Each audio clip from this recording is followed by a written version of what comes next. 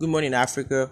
Good morning, Nigeria. Welcome back to the Purple Studio, and it's still Otum Samuel. Last week we talked about subscription and what you would do, and different elements of that.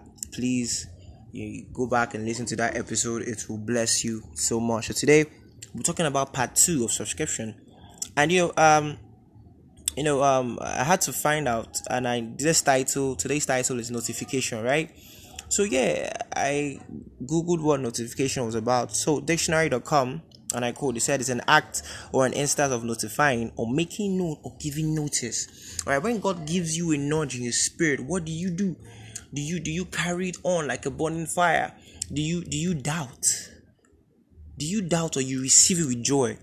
Alright, once you get this information from God or in the church, how do you receive it? Alright, receiving is key. Anybody can tell you anything and they can just pass through your ears and go, but receiving is very key.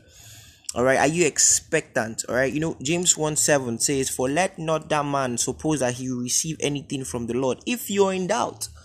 Alright, if you read the previous verse, it will tell you more things. If you're in doubt, you cannot receive anything from God. It's not just by getting notification. God can cool down and give you dreams and show you dreams and vision about your life. But how would you receive that? Would you receive it with joy? Alright, and I leave you with this today. The way you receive a particular information determines how your formation for the day will be, or for your life will be. I say that again. The way you receive a particular information determines how your formation for the day will be.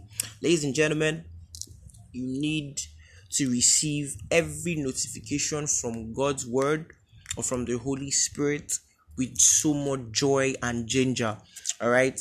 Thank you very much. Yet again, my listeners, please share, like, and subscribe, because next episode is gonna be the bomb diggity. All right, we're having a guest, all right, in the studio once again. He appeared the last time. He's going to give us a brand new season of information from God's word. Thank you very much, and God bless.